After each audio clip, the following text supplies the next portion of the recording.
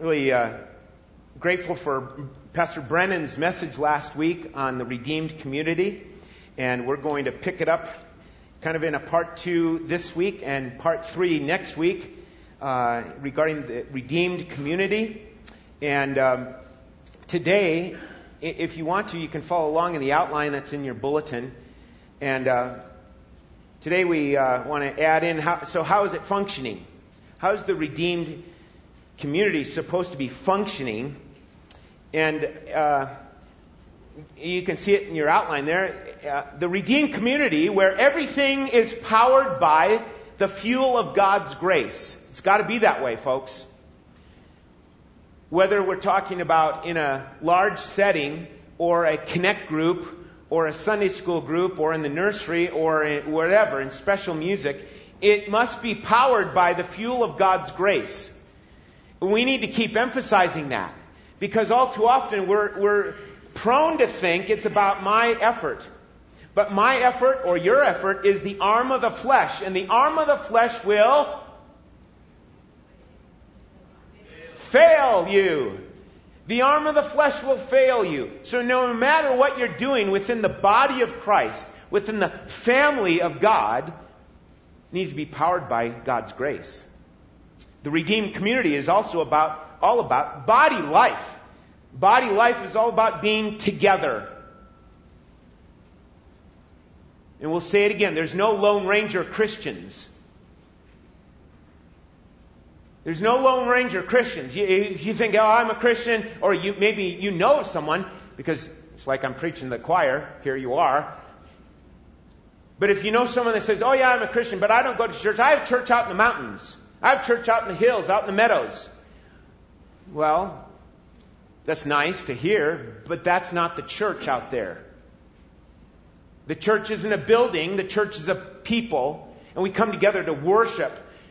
Okay, and in regards to a community of believers, whether they be large or small, it's connecting with each other. You're in a family. Brennan mentioned it last week. You're saved not as an individual, but you're saved and put into the family of God. But in our society, we've been conditioned to say, oh yeah, I'm just doing my own thing. And somehow we accept that. That's wrong. It's wrong. And we need to be remembering we're a part of a family of believers. Okay? So, the body life is all about being together, not being on your own or isolated. Okay? Now, because of this grace empowerment, that's what's available for every believer. Because of the grace empowerment, we endeavor, here at Parkside, we endeavor to manifest this grace in our lives. We want to manifest this grace in our lives. Psalm 34 says, I will bless the Lord at all times. His praise shall continually be in my mouth. My soul shall make its boast in the Lord. The humble will hear of it and rejoice. Oh, magnify the Lord with me. And let us exalt His name together. There's so many things in the book of Psalms that talk about it being about a group, an assembly, a congregation. Okay? Psalm 111, verse 1. It's, praise the Lord. I will give thanks to the Lord with all my heart in the company of the upright. Okay? So, we need to remember that. And then, when we gather like this, again, the issue that we're wanting to emphasize is, we can't all, connect in a setting like this. We want to break it down. We want to see smaller groups come together and minister to one another. Okay? So, here's what we want to do in looking at this and answering this question. How is it functioning? Turn to Romans chapter 12. Romans chapter 12. It spells it out for all the believers. For all believers. You got that? So if you're saying, I'm a believer, this is the norm. This is not just for, some super saints. This is the norm for every child of God. Romans 12, verses 1 through 8. Okay? So we'll break it down into these sections. You see it in your outline. Verses 1 and 2. His grace directs our transformation. He's the director. He's the conductor. He's the orchestrator of our transformation. This is God's work in us to make us more and more like His all-glorious Son, Jesus. Through faith in Christ, we already have His perfect, completed work done. His righteousness is imputed to your account. Okay? So, it's done. It's a perfected work. It's done on your account. It's done on your behalf, and you had no part in that. It's all His perfect righteousness. And now, we have this standing as children of God. Behold, what manner of love the Father has given us unto us, that we should be called what? Children of God, and such we are. Are you a child of God? If you claim that, then are you living that way? Are you looking like the Father? Are you looking like the Son in your behavior? That's the point behind transformation. Now, it's not just about here's the status that you have or the position that you have. Your position in Christ is holy and blameless. Not because of what you've accomplished, but because of what Christ did on your behalf. Right? So, it's all thanks to Christ. All thanks to Christ. All praise to Christ because of what He accomplished. But this transformation is being done to bring forth more and more Christ-likeness in your life. In our behavior. In our responses. In our reactions to life. In our thoughts. In our attitudes. In our practice. That's what God wants to do. Is make you look more and more like Jesus. And that's why it's so important that we understand it's all about His grace. His work in our lives today. Okay? How are you, child of God, how are you cooperating with this process? Are you cooperating with this? Remember, it's His work. It's all about what He's done. But are you cooperating with it? Are you harboring sin attitudes? Are you harboring bitterness towards somebody else? Are you making it a practice to talk about somebody behind their back? You know, all those things. That's what God wants to take care of and work out in your life and smooth over and say, no, that's not the way. Here's the way. And He wants to transform your life and my life. That's why Romans 12, 1 and 2 says, verse 2 says, be not conformed to this world. Now, as you go about living your life, you and I, as we're in the Word, we ought to be exposed to the things that are in the world. That ought to expose, here's we're hanging on to this stuff. We're hanging on to these kind of attitudes and thought processes. It's not just a certain little segment of your life. It's everything about you that God wants to transform. Okay? So He says, do not be conformed to this world in verse 2, but be transformed by good works. No, be transformed by the renewing of your mind. How do you do that? Through the Word of God. It's through the Word of God that the Spirit of God works with the Word of God to bring about a transformation in your life. It's a miracle. Okay? It's a miracle. He wants to bring this about so that you may prove what the will of God is, that which is good and acceptable and perfect. Okay? So, His grace directs our transformation. Number 2, His grace drives us to sober judgment. Sober judgment. Look at verse 3. For through the grace given to me, I say to every one among you, not to think more highly of himself than he ought to think, but, here it is, to think so as to have sound judgment, sober judgment, as God has allotted to each a measure of faith. This causes us to see more and more the problem of our pride and our arrogance. He's saying that right off the start. Look at this. Verse 3. I say to everyone among you, believers, not to think more highly of himself than he ought to think. In other words, be humble. Humble yourselves. Don't allow pride and arrogance to rule the day. And that means at home, at work, at school, wherever you are. Don't let pride and arrogance rule. Understand, this is like the all-purpose blessing of God. The all-purpose lotion, if you will. Humble yourself before the almighty hand of God. Humble yourself. Humble yourself. Our biggest problem is the root of pride and arrogance in our lives. My ego.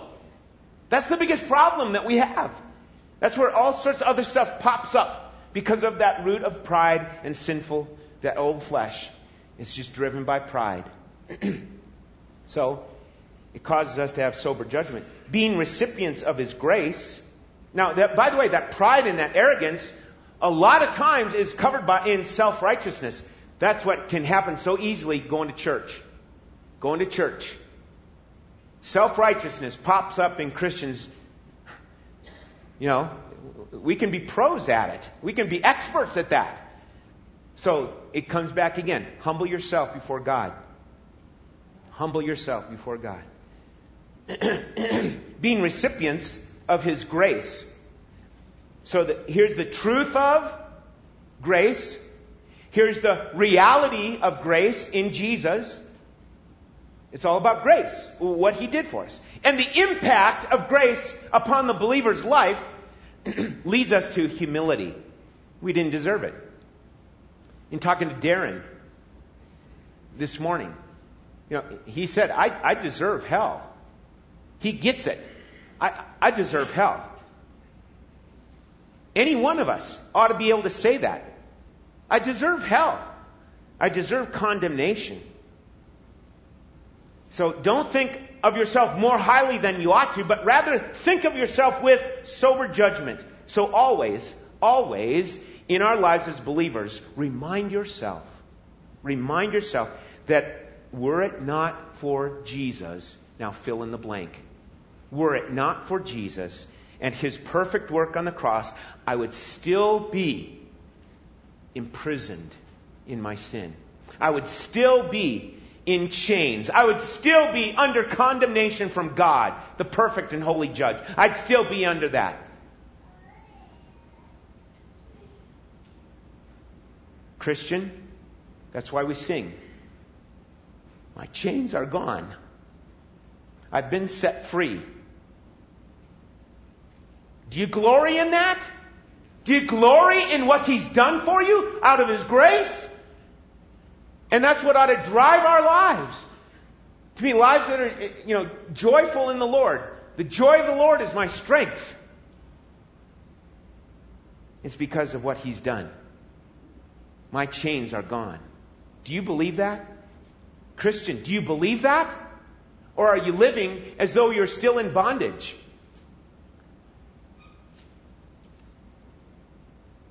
I've been set free. I want to live that way.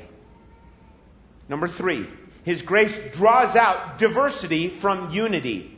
In your outline, number 3, we want to look at Romans 12, 4 and 5. For just as we have many members in one body, and all the members do not have the same function, so we who are many are one body in Christ and individually members one of another.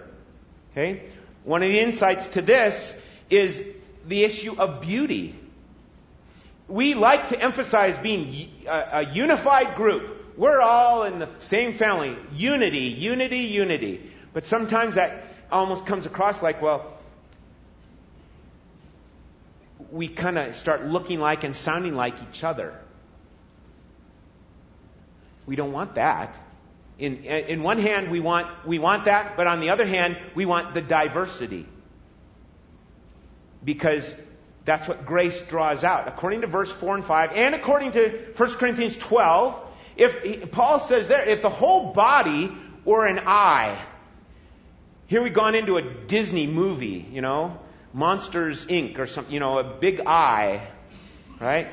If the whole body were an eye, where would the hearing be? Right? So, there's diversity from the unity. And that's what we want to encourage. And that's what can be encouraged, like especially in a connect group.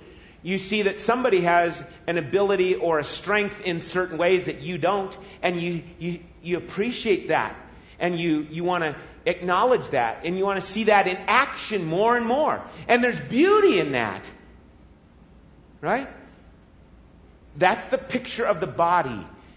Is it in balance? Is it, showing strength? That's the picture that Jesus gives us with you are part of the body of Christ. So, unity and diversity, they go together because they show off a strength and grace of a strong, healthy body. Okay? So, it might be that, you don't have the same gifting as somebody else. So, you don't belong here then, right? Huh? What? Yes, because if you're a believer, you have that gifting. And he goes right into that issue of gifting. Number 4, His grace is demonstrated as we exercise our gifts. We exercise our gifts. Now, use what you've been given. God has gifted you, Christian. God's gifted you. So, develop it. Start using it. A lot of times we think, it's got to be the big, huge, I need to develop my gift in this. It might just be in a simple way. Yesterday at the wedding, all sorts of people serving, simply serving and helping with the serving, well, that's a picture of what Christ has for us. There's some people, you look at verse 6 through 8, look at it, in chapter 12, 6 through 8. Since we have gifts that differ according to the grace given to us, each of us is to exercise them accordingly. If prophecy, according to the proportion of his faith. If service, in his serving. Or he teaches, in his teaching. See, that's why we look at these gifts, and that's why we break them into these kind of categories. The categories aren't listed for us, but we read it and learn of it and say, there's really a speaking category of gifts, prophecy. It's not foretelling, it's forthtelling. That's the idea in prophecy here. And then in serving, being able to come alongside and help and serve in simple, blessed ways. So, use the gifting that you have. Don't hide behind the excuse, that's not my gift. Don't hide behind that excuse. It might be that you're a quiet one that wants to be in the background and serves. But what happens when you're called upon to give a testimony? Well, I'm not gifted with speaking. So, what? You're not going to give your testimony about how Christ saved you? Because you don't have the gift? No. Just understand there's opportunities all over the place in life. But in a unique way, here's something that so-and-so can do a great job at speaking, at exhorting, at teaching, at leading. Those are kind of in speaking ways. Then there's others that are kind of behind the scenes, showing mercy, exhorting, serving, helping. So, that's our first passage. Our second passage, I want you to turn over to Hebrews chapter 3. Hebrews chapter 3.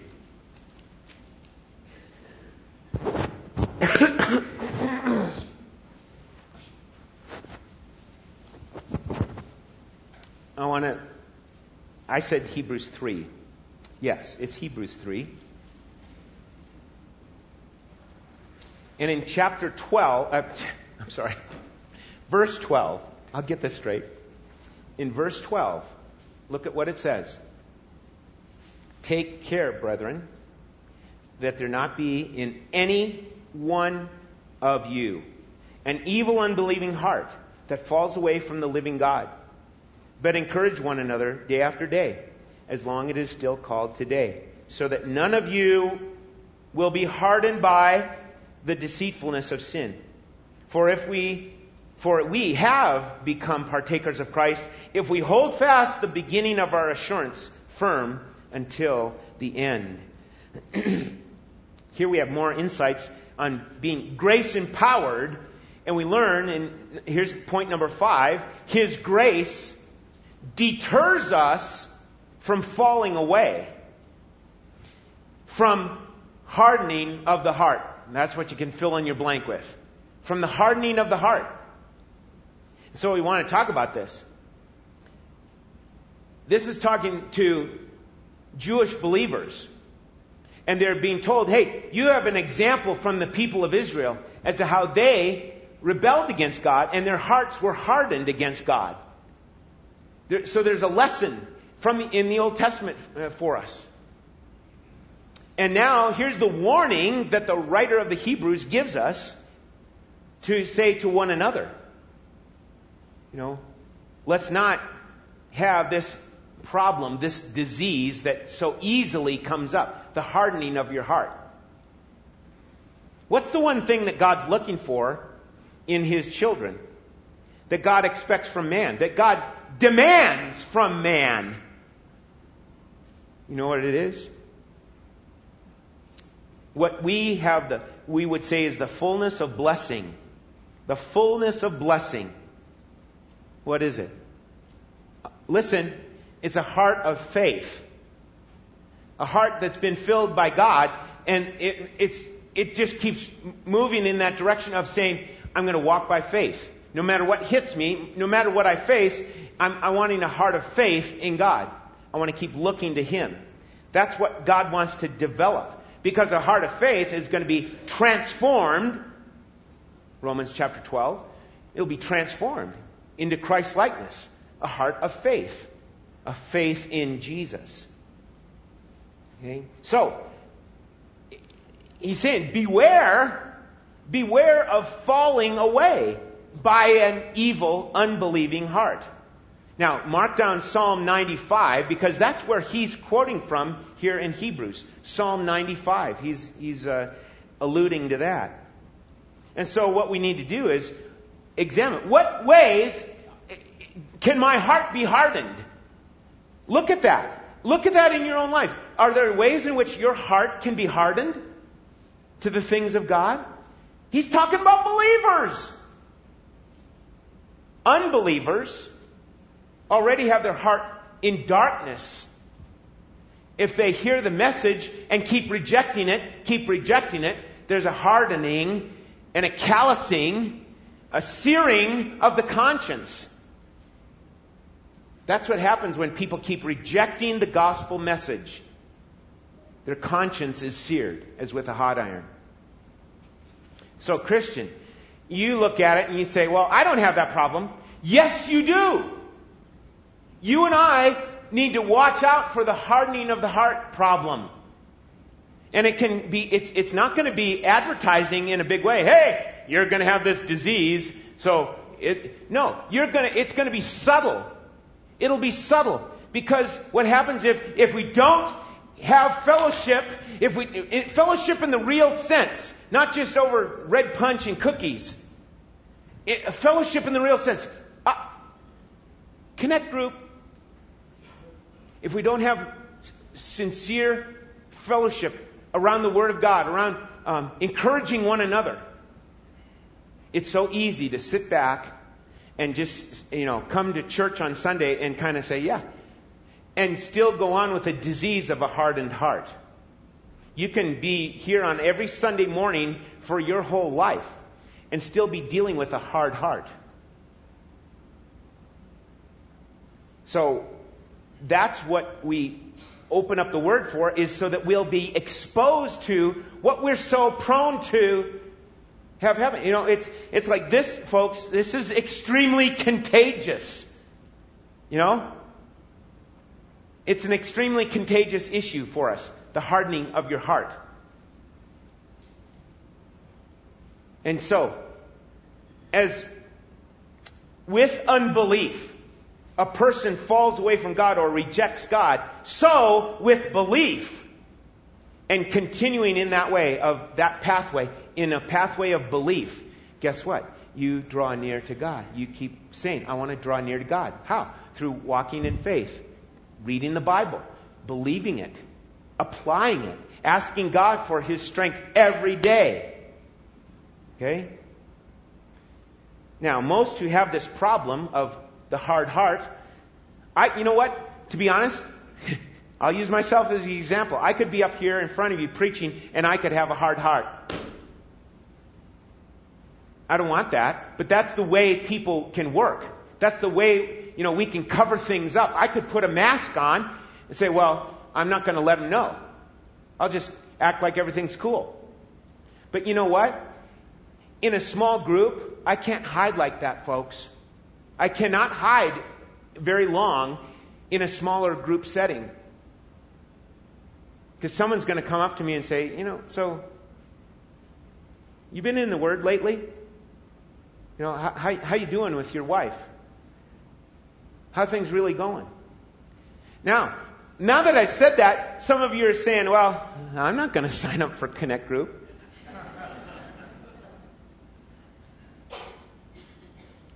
So continue on in hardness of heart.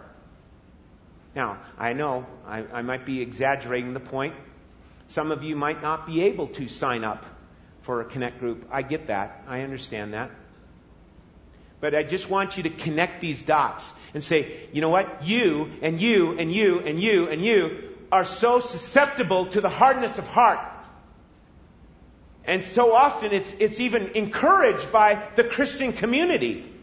What I said at the beginning of the message. Hey, you can do it on your own. You don't need, you can be a little island off on your own, worshiping the Lord. And so much of the Christian emphasis in our lives in America is all about you. You get that? It's all about you. Me. And where do you see that in the Bible? The Bible keeps coming back with this idea of the church and to the glory of God. And the one another's. How do you do the one another's on your own? You can't. So that's why we need to be reminded over and over again. You're brought into God's family by grace. And so that you'd also then live by grace and learn to connect with others and share with others the life of Christ. Okay? So, the warning is there. The warning in Hebrews. Take care, brethren, that you don't get this disease of the hardness of heart. Now, number 6. We've got to move along. Number 6. Point number 6 in your outline. His grace is designed to be a shared necessity. Not just a shared option, but a shared necessity. His grace. Verse 13. Okay? But encourage one another day after day. See that? It's day after day. And a lot of times we're on a week after week basis, and sometimes a month after month basis, and sometimes in what do they call it? A CEO. You like that one? The CEO basis. Christmas and Easter only. No? And it's like, we get in trouble. Something bad happens. Oh, let's go to church. I get that. I understand that. We get pinched, we get squeezed, and we want to cry out to God, please help me. But, you know what? We're designed to not forsake. Don't forsake the assembling of ourselves together as is the manner of some. But encourage one another. Day after day, as you see the day arriving. The day is coming. The day of the Lord. There's supposed to be a uniqueness about the body of Christ. Yes? And so that's what we want to encourage. We want to encourage this. That there be a uniqueness about the body of Christ so that when someone comes in, that they see Jesus in you.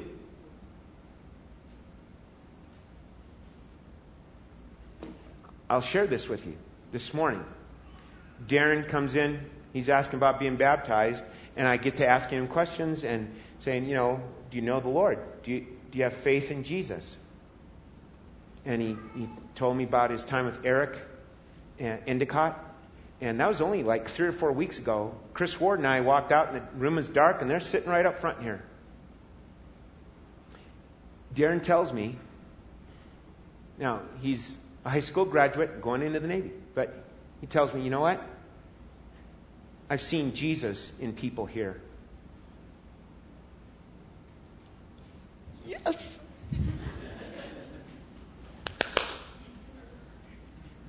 I want to encourage you in that way. Because we can be so easily hardened in the heart. We can be so easily self-righteous.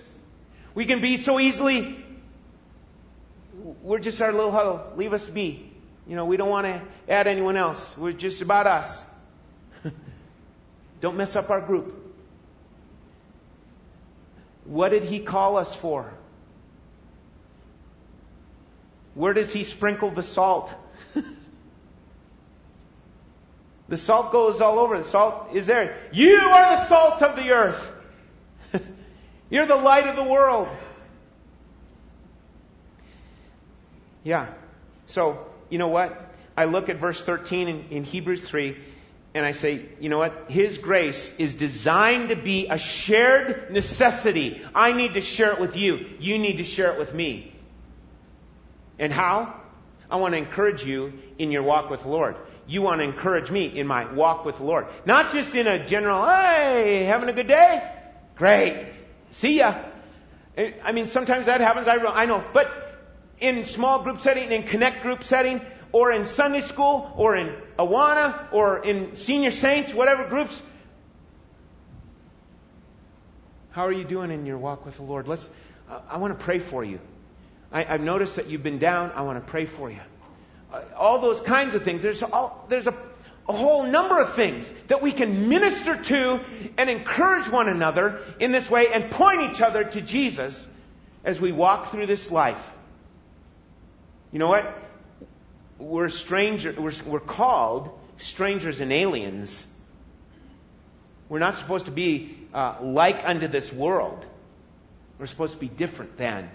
Don't be conformed to the world, but be transformed by the renewing of your mind through the Word of God. Okay?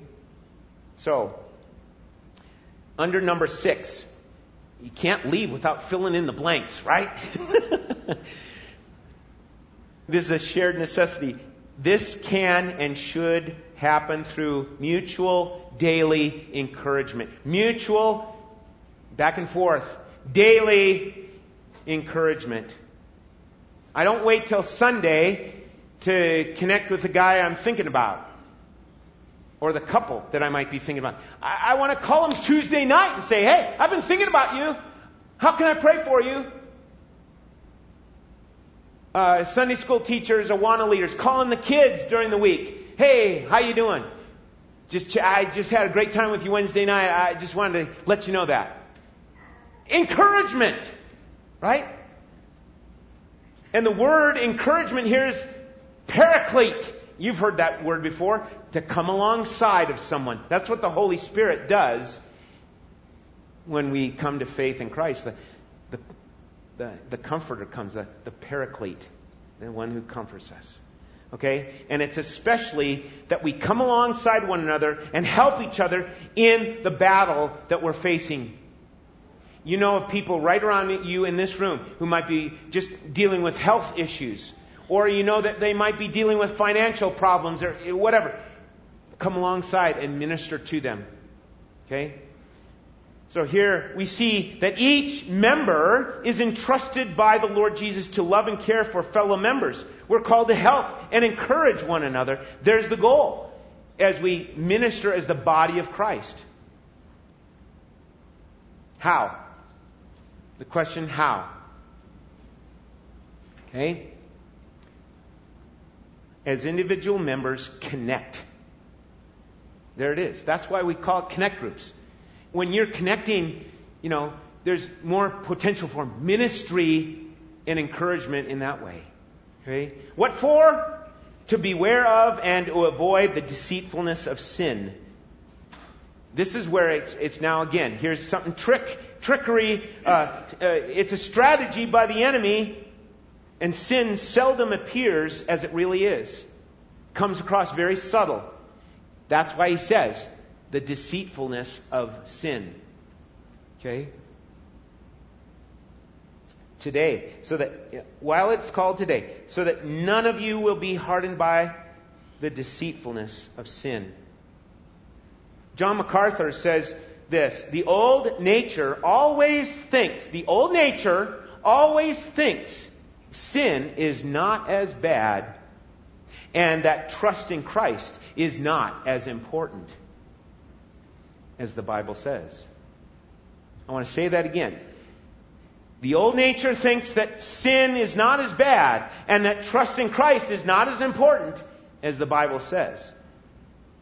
Let's come again to faith in what the Bible says, faith in what God tells us, and walk in that way so that we can be alert to the trappings of the deceitfulness of sin. Point number 7, His grace is our deposit and help as we are partakers in Christ and persevere to the end. I know that's a long one, but that's what verse 14 tells us. Look at verse 14. For we have become partakers of Christ if we hold fast the beginning of our assurance firm until the end. Okay? Now this gets into what's called the perseverance of the saints. And we need to wrap it up with this because this is a challenging one. Okay? If we really believe the gospel, you sit here and you say, yes, I believe in the gospel. If we've committed our life to Jesus Christ, then at the end of the day, the end of the month, the end of the year, the end of our lives, will the commitment still stand? You say, wait a minute, I thought you were saying that it's about grace, that God's covered it all. Yes, but the Bible says about this issue of persevering till the end of life. I don't truly understand every angle of this, but here's this to think about. The greatest proof of salvation is continuance. It's today. Today. And when you're, you younger people, when you're 80, 90 years old, the greatest proof of salvation is today, when you're 90 years old. Are you abiding in His Word? Are you trusting in Him? Because think of this, the parable of the soils. Seed was thrown on the hard ground, popped up real quick, and then faded away. They didn't persevere to the end. Okay? And so again, in a roundabout way, this comes back to grace. It comes back to God's grace. Because we need it every day. So now what? We wrap it up with the so what question. Are there any problems that you've come up with God's grace as you've observed things and read things? Do you find any faults with God's grace? You find any leaks in the reservoir of God's grace? Tell me, have you found it? Have you found that there's any problems with God's grace? That's my point. There's none. There's no problems with God's grace. Do we ever run out of God's grace? Anyone here ever run out of God's grace? See, we don't. That's the point.